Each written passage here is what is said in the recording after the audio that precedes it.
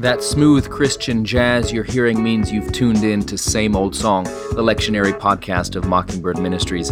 I'm your co-host, Aaron Zimmerman. I'll be joined by Jacob Smith as each week we break down the lectionary readings for the upcoming Sunday to give you something to think about, and if you're a preacher, to give you something to preach about, and no matter who you are, to give you a connection to the never-changing message of God's grace for actual people like you. Unzip that monogrammed faux leather Bible carrying case and cover, pull up a chair, and let's dig in.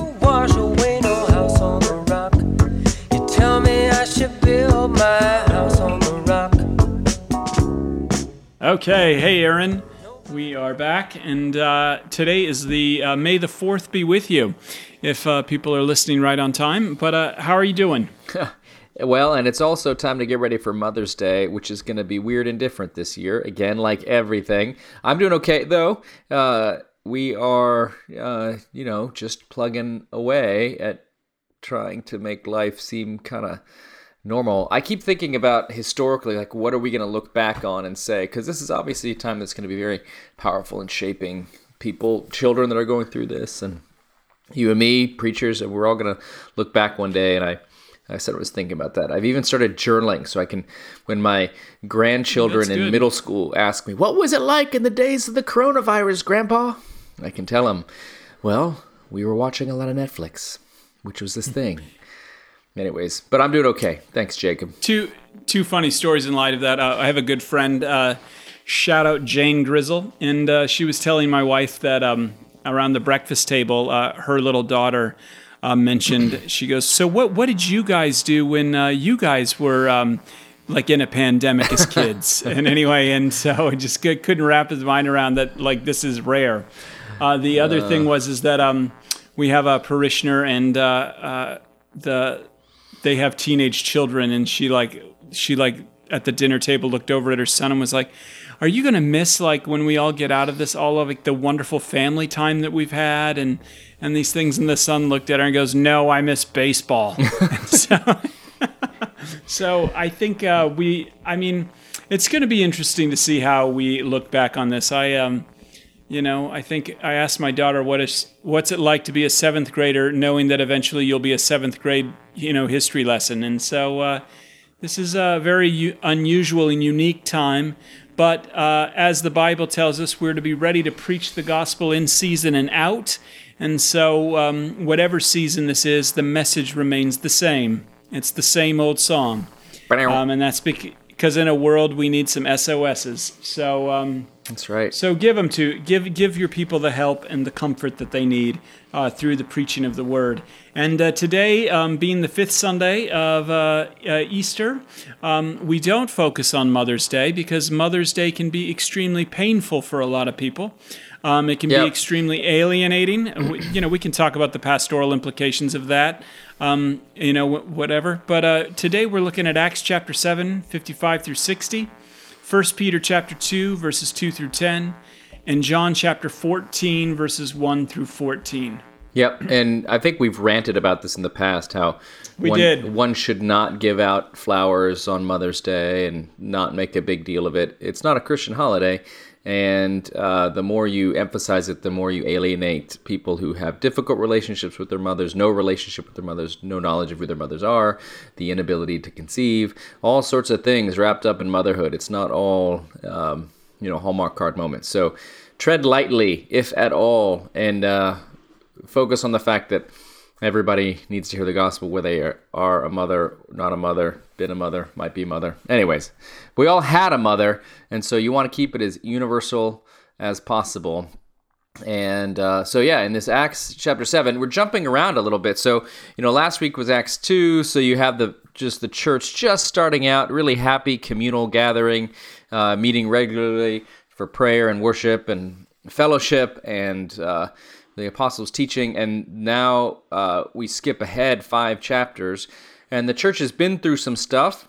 You don't need to cover all of it, but they've started to have sin creep back into the picture, in that there were fights among the Hebraic Christians versus the Greek Christians, and the Greek old ladies were getting the shaft in the distribution of food. The Hebrew ladies were getting more food in the church. The first soup kitchen was marred by sin. And now,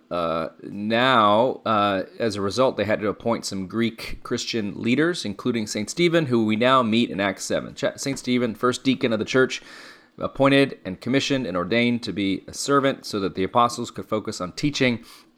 And Stephen gets in hot water as this persecution is starting to break out. Stephen is in the process of being stoned because he has given this long speech about how Jesus is the Messiah, and his hearers are not so keen on that one. And he sees Jesus and sees him standing at the right hand of God in this heavenly vision as he's about to die.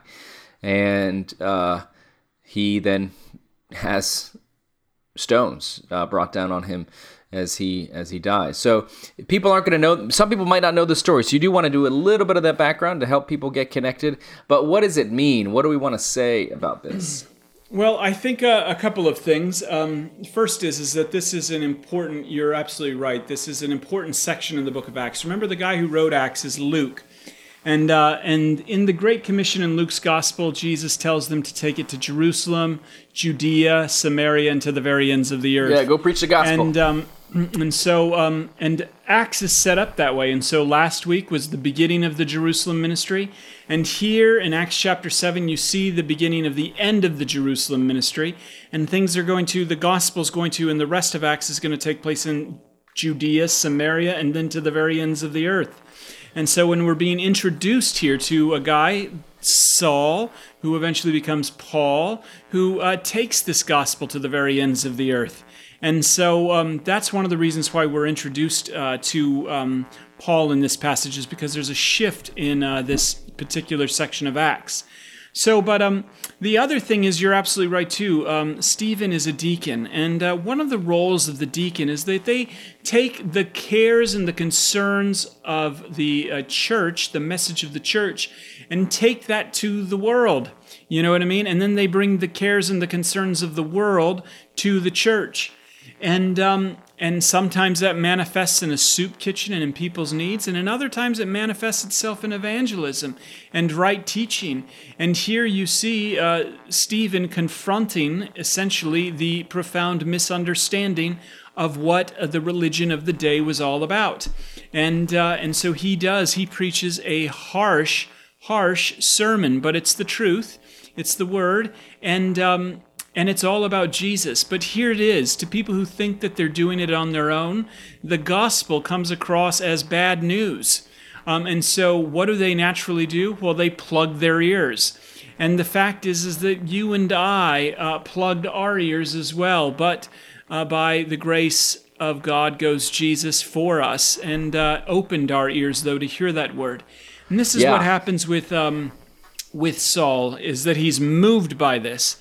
Or he's not. He's moved to go kill more Christians. But God's got a plan here. And this is the big point. When things look dark, when things look hopeless, maybe some of you didn't get your PPP loan or whatever it is, God is at work, and he's moving. And he's doing something, because Jesus is already at the right hand of the Father. So you can rest assured that that's how I would preach this, no matter how bleak it gets, no matter how far the fingers are in the ears of those who are hearing it, you can trust that God is at work, because Jesus is at the right hand of the Father. That's right. I think there's a couple other things that one might mention or could talk about here. Really? How would you top that? I can't top it. I'm just adding other things that are alongside, not above, just maybe even below, but just some other dressing things. It up a bit. I'm just dressing it up a bit. So I think one of the things, this is kind of building on what you said about the fact that in the beginning of Acts, Luke records Jesus' words about going with the gospel to Jerusalem, Judea, and the ends of the earth. And that you see this happen in the book of Acts, but you see it happen through fits and starts and failures and successes and ups and downs. It's not a perfect thing. And one of the things that think is fascinating about Acts 7 is that up until this point, the apostles have stayed in Jerusalem. And they've not really gone out anywhere. A little bit in Judea, maybe. But it's here that because of the stoning of Stephen, and what happens right after this massive persecution breaks out, and all because of what happens to Stephen, all the disciples flee Jerusalem, and because of suffering and hardship, are forced to take the gospel out into more places. So what I think I love about this passage is that the reason there are deacons is because there were sinners in the church who were showing favoritism at the distribution of food to widows. And because there was that sin, they had to appoint deacons, including Stephen. Then you have here the fact that the disciples were sinful in that they didn't really initiate on their own taking the gospel outside of Jerusalem. They were stuck in their own rut, used to their own way of doing ministry. I'm sure they planned to get out there to the ends of the earth soon, but, let's stay here in Jerusalem in a culture and a context and a language that's familiar for a little while. And then maybe in a year or two, we got to build the base.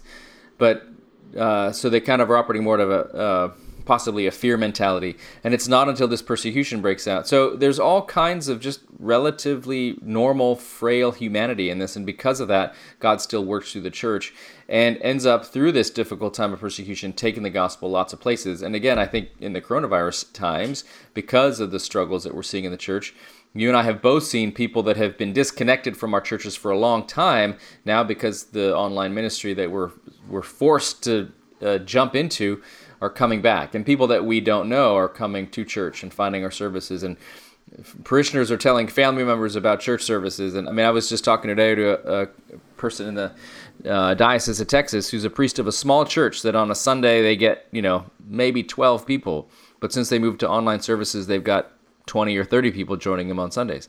So it's interesting how the suffering can, in God's time, produce an expansion of the gospel. So that's something else I would say, maybe, but definitely the God working through a sinful church to continue the mission and ministry, even in spite of the people. The other final thing I would say here, or two things you could mention, Paul is being prepped to hear from Christ as he's watching the example of St. Stephen.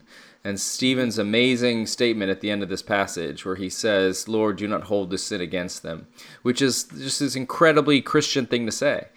Yeah. The world is not like that. The world is, Lord, bring judgment down on these people that are hurting me. You don't give me what I want, well, I'm going to stick it to you. And Stephen here says this very Christ-like thing. Of course, Jesus at his death, Father, forgive them for they know not what they do. It's basically the same thing. And Paul, watching this, probably was a little bit disgusted by it, but obviously that's why he got papers to kill more of them. Right, exactly. So, but it's funny how somebody can be totally resistant to something, but at the same time, that resistance brings them closer in contact to it. Mm-hmm. And this is the Good Shepherd doing his work, drawing Paul, who does not want to be drawn, into ministry. So those are the other things I would add. Yeah, and I think that's a beautiful point. And also the other lesson that we learn from Saul here too is that your resistance to God's call on your life is not going to have the final word. Amen. If it was up to Saul, he would have taken those papers and killed everyone in Damascus. No, God isn't going to allow your resistance to have the final say. So some of these people, I don't know if I'm sorry. God's in charge, you're not. And so, and that's good news. And, when as Stephen Paulson once said, when he's called you his bride, you might as well shave your legs and put on some lipstick because he's coming to get you. So that's good news. So that homespun wisdom from a very educated man, the Lutheran scholar, Dr. Stephen Paulson. Yeah. But let's take a look at 1 Peter chapter 2, verses 2 through 10. Let's do it. All right. So this, we're again kind of jumping around a little bit. This is, the lectionary is good because it keeps you reading these books of the Bible you might not normally read, but it's also kind of, you jump around, so you have to sometimes help your people understand what's going on. You have to kind of explain, because we were on 1 Peter 1, now in 1 Peter 2. So this passage, again, Peter is writing to Christians who are in Asia, who are probably mostly Gentile churches, and he is writing them because they're undergoing some sort of suffering. And he's using this extended metaphor about stones. Last Sunday was Good Shepherd, so it was all about kind of shepherd and sheep imagery. Now we got this imagery of stones, and Peter is saying that we are living stones being built into a spiritual house, a holy priesthood. Definitely using images of the temple in Jerusalem. Yeah, that's that would have been a very important temple because a lot of the very first Christians would have been Jews, or they would have been God-fearers, like Gentiles who had become, Jewish. And so there's like all of this tangible imagery. And so what are you talking about? Just a Bible study and a little bread and wine? Like, that's it? Like, what about this big temple? What about all of these things? We need to be doing more. Like, is this it? And that's kind of the concern of this that was one of the major concerns of this early church across the board, whether it was the Apostle Paul, Peter working with them, was the idea that, man, I want something like tangible and earthy, like they got going on in Jerusalem. I want to go back to that. Right. And Peter's like, yo, there's something better here. Do you think he said yo? I do. I heard he was from New York, originally Williamsburg. So, but I think he probably was just like, slow you down, everybody, because this is actually what it's all about. And he uses the temple, this thing that they probably all had seen at least once, or maybe really wanted to see and heard about its magnificence. And I believe this was probably written before the destruction of the temple. But anyway, it's this. And he gives them another image and says the cornerstone. What the temple was just a foreshadow of what this is actually all about. Yeah. A new temple. What Israel was actually just a foreshadow about. This is what it's really about. What the priesthood was just a foreshadow of. This is what it's really about. And so when you see it in that light, this becomes a real encouraging word. Well, I thought Christianity was about this. I do my best and God will do the rest. Surely I've got to do something for God. No. This is what it's all about. Christ for you. Amen. Well, I think, one of the other things that is important to note in this text is that these Christians to whom Peter was writing were all part of a culture where if you wanted to have a connection with any sort of spiritual being, it really had to be at a building. For the Jews, obviously, it was the temple in Jerusalem. That's where God's glory actually dwelled. But if you were a Gentile Christian, like the ones that Peter was writing, in all these cities, there would have been lots of temples, statues, places to go to offer sacrifices to these divine beings. And if you read, for example, in Acts chapter 19, you'll read about this riot in Ephesus where Paul is criticized and Christians are criticized because they're somehow threatening this great temple to the goddess Artemis or Diana in Ephesus. And one of the businesses there was buying little temples to put them in your house, little silver temples where you could offer sacrifices to Artemis at home, if you couldn't make it to church, to Greek church. So this idea, whether you're Jewish and you're thinking about the temple in Jerusalem, or whether you're a Gentile and you're thinking about all these different temples to Greco-Roman deities, they all saw themselves as going into temples to offer sacrifices to a god so that God would be happy with them. And what Peter is saying here, this incredible thing, is that we are the temple. And I think it's important to note that we're not just individual solitary bricks. We're all built together into this giant structure. Again, putting in our minds the fact that Christians are not supposed to be doing this thing on their own, that we are part of this big structure. We're part of a big community. A bunch of sheep last week, a bunch of stones this week, but we're all together. And just last week, like Jesus was the shepherd of the sheep, today he's this cornerstone. He holds us all together. And so there's this image of us, by God's grace, being this, as you said, a royal priesthood, a holy nation, God's own people, to proclaim the mighty acts of him who called us out of darkness into light, as it says in verse 9. We are... And I think this last verse of the passage is so powerful, the grace that's contained in it. Once you were not a people, but now you're God's people. Once you had not received mercy, but now you have received mercy. It's just this phenomenal picture of we are this holy priesthood, this royal priesthood, this holy nation, but because of God's choosing to love the unlovable and to justify the ungodly. This is what he does. That's beautiful. Absolutely. Did you want to say anything about I think that's pretty good. No, say it. What is it? What is it? Well, I don't want to leave any stones unturned. Oh, that's excellent. Spiritual sacrifices. Yeah. Spiritual sacrifices. I do want to say something a little bit about that because that oftentimes gets misunderstood as if we're doing something for God. But what a spiritual sacrifice is in Pauline lingo, this would be like a living sacrifice as well. This is what goes on in view of what God has already done for you.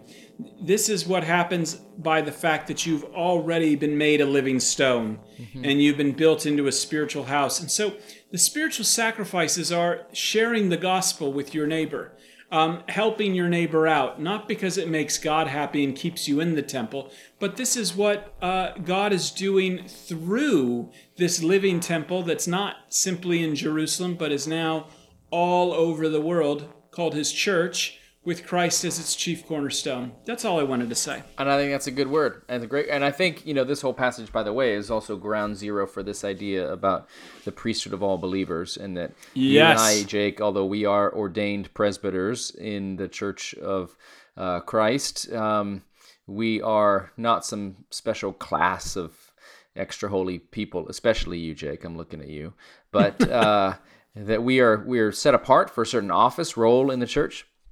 But that all Christians are called to this priestly role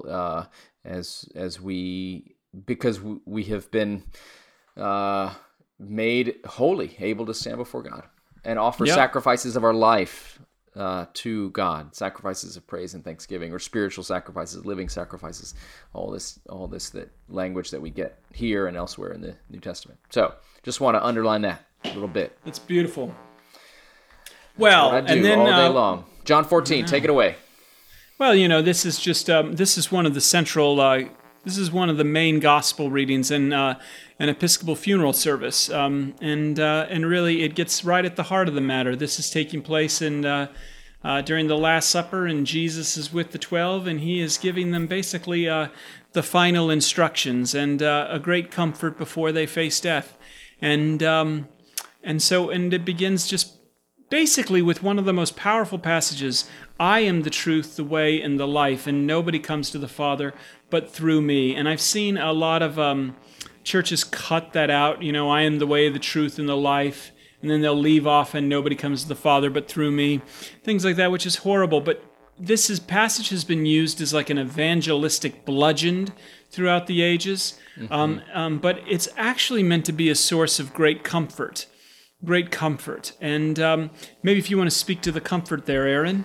Yeah, so the reason it's comfortable is because if we just hear, I am the way, the truth, and the life, what that sounds like is that Jesus is an example, and if we follow his example, maybe we'll get to the good place.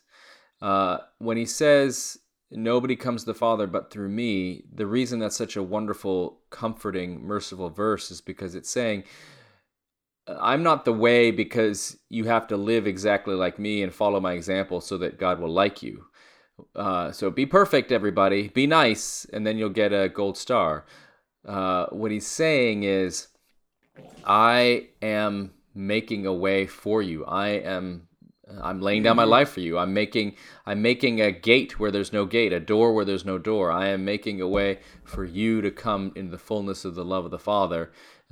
Because the other ways, not through Jesus, is going to be a self-reliant way, where you're trying to do it on your own strength, on your own power, which, as we know from human experience, just doesn't work. So just to say, I am the way, the truth, and life is basically like saying, I'm a really perfect Instagram influencer, and you should make your life exactly like mine. Good luck, which leaves everybody despairing because no one can do that. Instead, he's saying, I'm doing it for you. I am the way to the Father because I offer myself as a sacrifice to take away the sins of the whole world. Yeah. A couple of things that stick out to me right here immediately, too, is that first, he says, in my Father's house there are many dwelling places. If it were not so, I would not have told you that I go to prepare a place for you. And oftentimes we can misunderstand and we can focus on the place and as if that's the importance there. But no, it's the one who's gone to prepare it for you. I preached this passage a couple of years ago, and I remember I always use kind of my grandparents' home as an illustration. They lived in this town called Newton, Iowa. And every summer when I was a little kid, we would go and, it was just a fun place, a big house you could hide, a big yard. There was just all of these comforts, smell of sugar cookies. It was just a great, great place. But if I went there today, it wouldn't be the same. You know what I mean? Because it's not about the place. It was about the people who were in the place. It was, and this is what makes the place so spectacular, is the one who greets you there, Jesus, the one who's made the bed, who's baked the eternal sugar cookies, and puts on the cartoons. And so that's really how you understand it. The place is only valuable because of the person who's there. And the one who's there is the one who's laid his life down to be the way for you, to lay down his life to be the truth for you, and to lay down his life to be life for you. So that's the first thing I would say on that. And then the other thing is that Philip is like, they're all kind of tossed about here. They're like, what in God's name are you talking about? And that's how I feel a lot of the times when I read John's Gospel too. No, really, I get every word. But anyway, but Philip says, Lord, show us the Father and we'll be satisfied. And Jesus said to him, have I been with you all this time, Philip, and you still don't know me? Whoever's seen me has seen the Father. Now, John does a lot of references back to kind of Genesis in this image. And if you remember in the prologue of Genesis, where God's creating everything, he ends with on the seventh day resting. And there's this kind of image about there's this idea about the way God works and the way God is. Humanity, being that image bearer of God, should reflect that. And of course, we see that image was completely marred when Adam and Eve fell in Genesis chapter 3. And so with that fall has come a loss of a knowledge of who God is. And so we're always trying to fashion God in our own image. As opposed to reflecting his image to the world. This is part of the curse. And Jesus, as this second Adam, has come in and broke the mold and said, listen, as the representative of humanity, the way it should be, you want to know what God's like? Yeah. Look exactly at me and hear my words. And this is what Jesus is getting at here. Everybody, have you ever wondered what God's like in quarantine? Have you ever wondered what God's like when you're all by yourself? Well, wonder no longer, because he's revealed himself in the person and work of his Son, Jesus, who's the way, the truth, and life for you. That's right. And people have so many really jacked up images of God in their head, and I think this is where you want to direct folks to say, you want to know what God is like? Look at Jesus and look at the compassion he shows, look at the grace he shows, look at the care and tenderness he shows. This is what God is like. He tells us that if you want to know what it's like, look at me. And you get this other great picture of Jesus here where he doesn't say, I go to prepare a place for you. I hope you can find it. He says, I go and prepare a place for you. I will come again and will take you to myself. I will pick you up outside the school at 4:00 and I will have a happy meal waiting for you and we will get there together. And it's just this beautiful picture of going to prepare the place and coming to get you to take you there. We talk all the time about how preachers so often want to make the gospel about stuff you have to do. Whereas, as Fleming Rutledge reminds us all the time, that the Bible is about what God has done for us. And as a preacher, we always want to remind people what God has done for them and is doing for them. And here he is saying, not only does he go to prepare a place for you, and again, so many preachers are all about heaven someplace far away up there, and you gotta find your way there. Jesus is saying he's actually up there getting it ready. He's fluffing the pillows. He's making the bed. He's getting the coffee ready, and he's up there preparing the place for you. And I'm speaking in these kind of domestic terms, but obviously it's so much more glorious and incredible. We can't even begin to imagine what it's like. But what we can know is that God is saying, I am preparing a place for you, and I am not waiting up there with my arms crossed hoping you can find the address. I'm going to come and I'm going to bring you. And he's talking very clearly in a way about the death and resurrection that he's about to undergo, because this is all this conversation at the Last Supper, but he's also talking for all Christians. One final thing, the amazing thing about this passage, one of the amazing things, is that it comes right after he tells Peter, you're going to deny me 3 times. And he knows all the disciples. And so just the fact that he knows that these are not like Eagle Scouts. These are not acolytes at Calvary St. George's who are all, ethically pure and morally perfect. This is Peter who's about to deny Jesus. And even so, Jesus says, I go to prepare a place for you, which is he's doing all the heavy lifting. That's powerful. And and then that really begins to kind of shed light on also when he says, very truly, I tell you, the one who believes in me will also do. Well, to back up, he goes, but if you do not, so I'm in the Father and the Father's in me, but if you do not, then believe me because of the works themselves. So you begin to really see here what the works of Jesus were all about. The raising of the dead, the giving the sight to the blind, the giving hearing to the deaf, curing the lame, all of these things. They were to confirm Jesus' teaching about who he said he was, that he was the Son of God, that he is the very reflection. So that's the point. But then he goes, very truly, the one who believes in me will also do the works that I do, and in fact, will do greater works than these. And this is a powerful thing too, what is this? Is this Kenneth Copeland ministry now all over the place? What is going on here? This is the thing. You see it in the Acts of the Apostles. The miracles that they did confirmed the teaching that Jesus had risen from the dead, and God had made him Lord of all things. And they took it to the very edge of the Roman Empire. And listen, we've got Aaron Zimmerman there in Waco, Texas, and we have you in Sugar Land, Texas, and we have you in Missouri, and we have you over in, Albany, New York, and you over in Los Angeles. And man, every time you preach the word, eyes are opened. The deaf finally hear. Those folks plugging their ears as Stephen was stoned last week, The lame are getting up and finally walking and sharing the good news. The dead are being raised to life every time you baptize someone as they're transferred from the kingdom of darkness into the kingdom of light. And prisoners are set free every time you give them the tangible bread and wine and you say, listen, the body of Christ broken for you, the blood of Christ shed for you. So do not think, although it may appear extremely ordinary, but never forget it's hidden right now. What you are doing is supernatural and extraordinary.